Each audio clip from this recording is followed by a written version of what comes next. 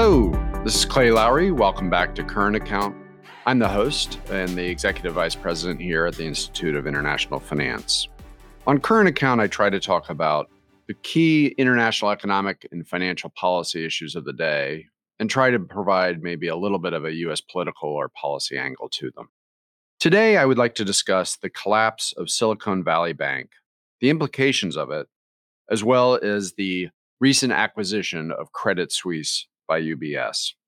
But before I begin, let me provide a little bit of a contextual point.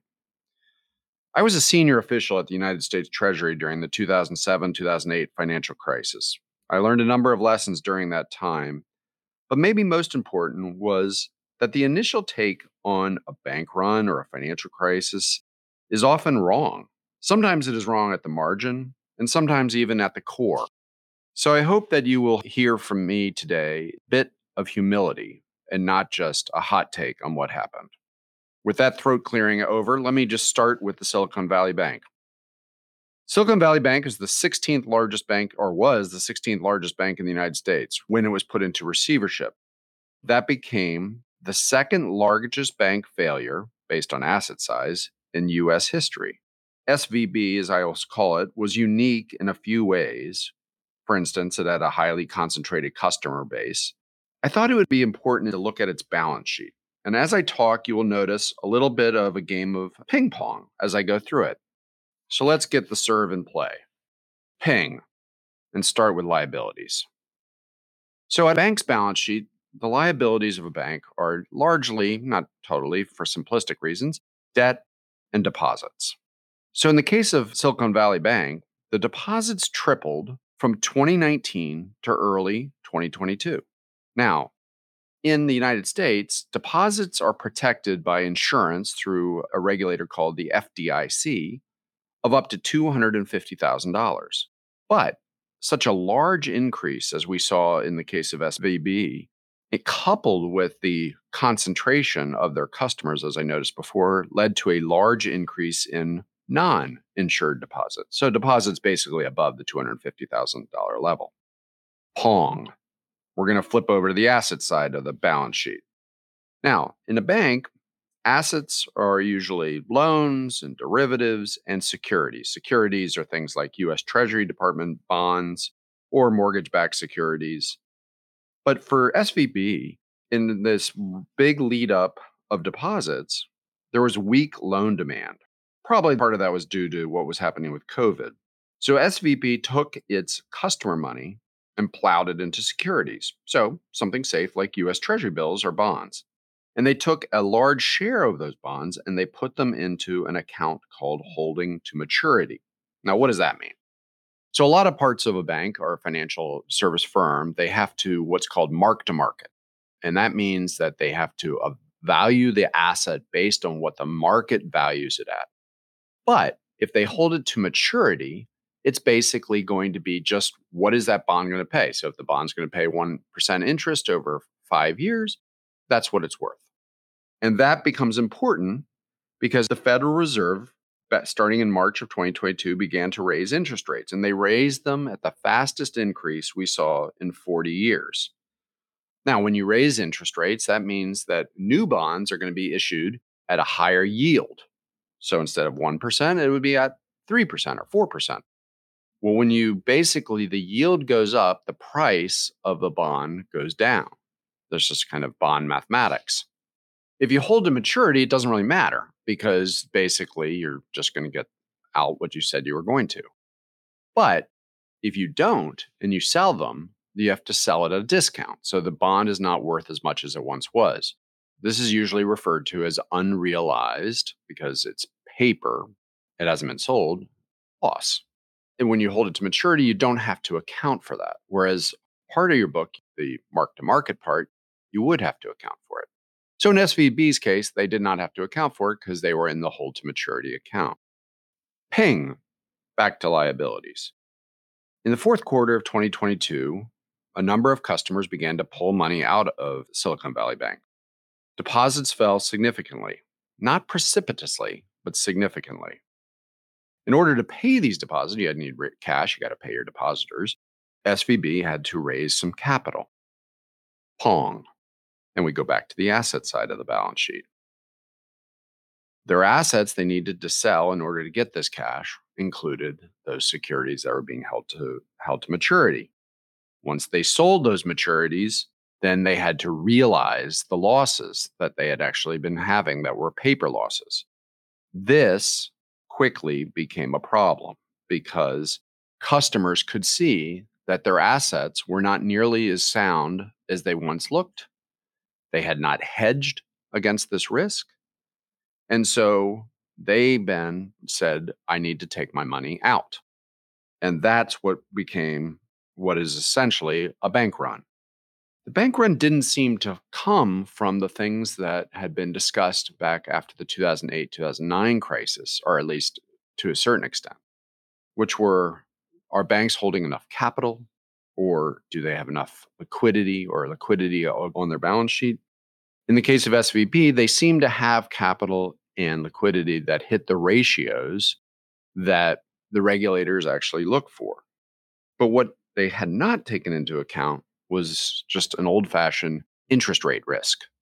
And that seemed to be the big problem. So on March 10th, the FDIC, the Treasury Department, and the Fed stepped in to basically put SVB into receivership. That basically means that they are under the control of the FDIC. They paid off the insured depositors, but they also then said, we will pay off the uninsured depositors. And they did that by basically saying that they believed by not doing that, they would create a systemic risk to the financial system. Now, in the case of SVP, well over 90% of their depositors were uninsured. So that meant that now not only those that were clearly insured, but those that are not insured were going to get paid out. The other things that happened that weekend were another bank, significantly large and a little bit different than SVP, called Signature Bank, also was put into receivership by the FDIC. That turns out to be the third largest banking failure in the United States. And the Federal Reserve opened up liquidity lines so that others that have assets, collateral such as treasury bonds, can put those assets against the Fed for liquidity purposes. Before I talk about some of the fallout, let me move quickly to Credit Suisse. So one thing that's important to note is Credit Suisse and SVP are very, very different financial institutions. Credit Suisse has existed for 160 to 170 years, considered a, I guess, venerable institution, widely held customers. So it's kind of hard to conflate what happened at SVP with what happened at Credit Suisse. Credit Suisse had dealt with a number of problems over the last few years. And in 2022, there was a pretty significant outflow of funds from the bank, though they had seemed to stabilize as we moved into 2023. During the same week that Silicon Valley Bank was getting into trouble, one of Credit Suisse's largest investors was seen as essentially in public giving a vote of no confidence to Credit Suisse. I'm not sure that is what they necessarily intended to do, but that was the way it was seen. This catalyzed an outflow from Credit Suisse, both in terms of deposits as well as in terms of value, the market value. So on March 16th, so just a few days after the Silicon Valley Bank had gone down, the Swiss National Bank tried to shore up Credit Suisse with a $50 billion liquidity line. In essence, this essentially failed, and Credit Suisse's share price fell even further. Finally, on March 19th, under duress, Credit Suisse was acquired by UBS for $3 billion. UBS is a large institution. It was Credit Suisse's biggest competitor. The hope was that would stem the bleeding.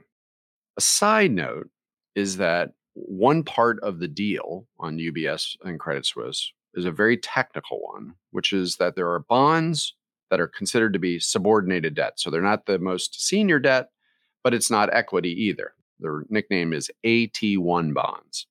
And the Swiss authorities, when they put this deal together, basically wiped out those bonds. So in other words, usually what happens in a case like this is the equity holders are the first to be wiped out. Wiped out basically means that they get nothing on the dollar. Then later, bondholders start to get something as well. So it's a cascading effect. In this case, the equity holders were allowed to get some money out on the dollar. So, in other words, a percentage. Whereas the AT1 bondholders, the subordinated debt, were not allowed to do that. Now, this had kind of two effects. One is in broader circles, this was seen as kind of going against the way that bankruptcies usually would work. That then, of course, puts pressure on AT1 bonds, which a number of banks around the world hold. Now, I think the counter to that was from the Swiss, which is that this was just a kind of a key feature that is built into the Swiss contracts, which is unique to Switzerland, but that doesn't mean that there weren't others that were worried about it. And so this kind of goes into a separate point, which is how do you think about contagion? Contagion from Silicon Valley Bank or contagion from something as technical as AT1 bonds? I mentioned earlier that there were lessons to be learned from the financial crisis from 2007, 2008. One of them is that you're not always sure exactly where contagion is going to come from. So in the United States, is the contagion, if there's any, going to be related to regional banks, banks that have large percentage of deposits as uninsured, banks that have unrealized gains or losses on their held to maturity assets, and have they been hedging against them in a proper risk management way? For others, it might be a focus on AT1 bonds. But for others also, it may just be that fear and speculation become very important, more important even than data. Now, for policymakers and regulators, they're trying to figure this out and be vigilant about it and make sure that they try to stem that type of fear by sound measures. It's not easy. And I actually have a lot of empathy for those that are trying to figure these things out as we go forward. So let me talk about what I think are a couple of implications of this, particularly from a political side. But first, there's one very important implication, which is the economic implications. As banks have been put under pressure, there's a concern that this could harm credit creation, and credit creation could then therefore come back and harm the economy. At the same time, the Federal Reserve and the European Central Bank and the Swiss National Bank have been very concerned about inflation.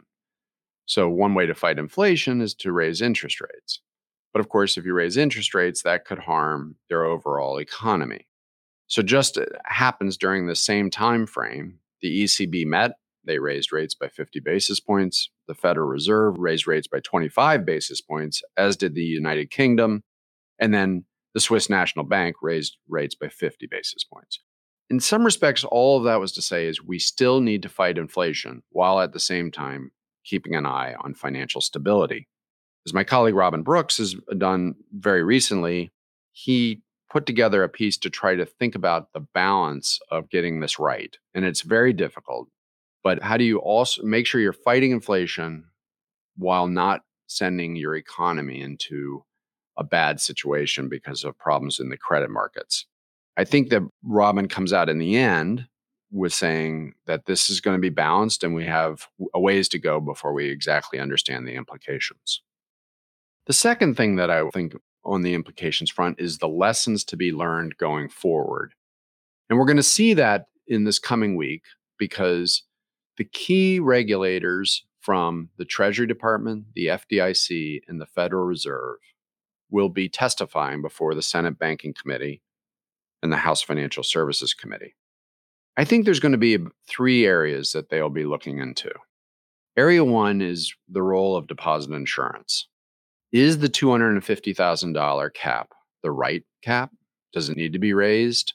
Does it need to be some sort of a blanket guarantee? These are questions. How do you pay for something like that? These are questions that will have to be answered. Second is the issue of regulation. And so let me be clear. Regulation is essentially setting the rules.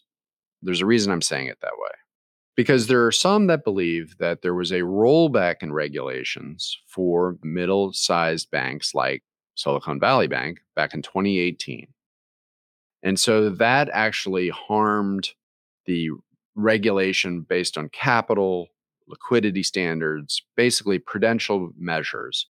That is something that should be looked at. Should we claw that law back as a mistake that was made back in 2018? The third area is on supervision. So supervision is not the setting of the rules, it is the overseeing of those rules. So Silicon Valley Bank was being overseen by financial regulators in the United States. Right now, everybody is saying there were clear risk management strategies or risk management failures by Silicon Valley Bank during this time frame. So the question will be, well, if it is so clear, then why is it that not only did the risk managers miss it, but the supervisors missed it as well? So those are some of the questions we'll be seeing. Unfortunately, some of it will become politically heated, and we will hopefully get some more sunshine as opposed to just heat. But only time will tell on that front. So now it's time for the 3, 2, 1. These are my 3 takeaways from today's podcast. 2 things I'm looking forward to, and my 1 sports fact. 3 things that I'd take away are, first, Silicon Valley Bank's downfall may have been due to strange aspects of its assets and liabilities. Second, Credit Suisse's downfall also may be unique because of some of the problems that this institution has had over the years. And third, while each of those cases may be unique and of its own right, that does not mean that there are not other issues to be looked at. And that is what I think regulators, policymakers, and investors are all trying to do right now. The 2 things I'm looking forward to. First is the hearings on Capitol Hill this week with senior executives from the Federal Reserve, the Treasury Department, and the FDIC to hopefully provide greater light on what exactly has happened in the United States, at least. Next is what's actually happening in financial markets. Is stability reached, or do we continue to see volatility? And only time will tell with that. And now let me talk about my 1 sports fact of the week. I kind of didn't think I would talk about this issue, but the excitement was too much, and my disappointment was also too much. And that was with the World Baseball Classic. So what is the World Baseball Classic? The World Baseball Classic is the equivalent of the World Cup of baseball. Now, it doesn't have any of the history or the pageantry or even the love that the World Cup has in soccer, or frankly, even in rugby or cricket or many other sports. But the World Baseball Classic was in its 5th time that it's done it, which started in 2006. It's done every 4 years. When it first started, it was almost seen as an exhibition where different countries put teams out and they'd play against each other. But now you see some of the best stars of baseball around the world are all trying to play, and they all care very much about it. And so we saw, again, very good teams from Cuba, Venezuela, the Netherlands, all trying to win this event. In the end, Japan won for the 3rd time of the 5 that have been held. The other 2 winners, the United States won once and the Dominican Republic won once. In the final, Japan beat the United States in what turned out to be a thrilling final as 3-time MVP of the American League in the United States, Mike Trout, struck out against his teammate and 1-time MVP, and probably the only person we've seen, well, in my lifetime, who is both a great pitcher and a great hitter, which is Shohei Ohtani from Japan. Maybe more importantly, besides how exciting that was, is that viewership in the United States was up by 70%. It was up by 40% in Korea, 45% in Canada, and 100% in Mexico. We don't have the numbers yet, but my guess is it was way up in Japan as well. This seems to me to suggest that now the best players are trying to win this thing. The audience is way up. It just means that it's becoming a bigger and bigger event going forward. So I was really glad to see that. And even though I obviously was rooting for the United States against Japan, but all my salutes go to Japan for their great win. Anyway, that's going to wrap up this episode of Current Account. As always, we'd love to hear your feedback on the show as we constantly look to improve and enhance the experience for you, the listener. We can be reached at podcast@iif.com. All of our episodes can be found on Spotify, Apple Podcasts, or wherever you get your podcasts from. Thanks for listening, and goodbye.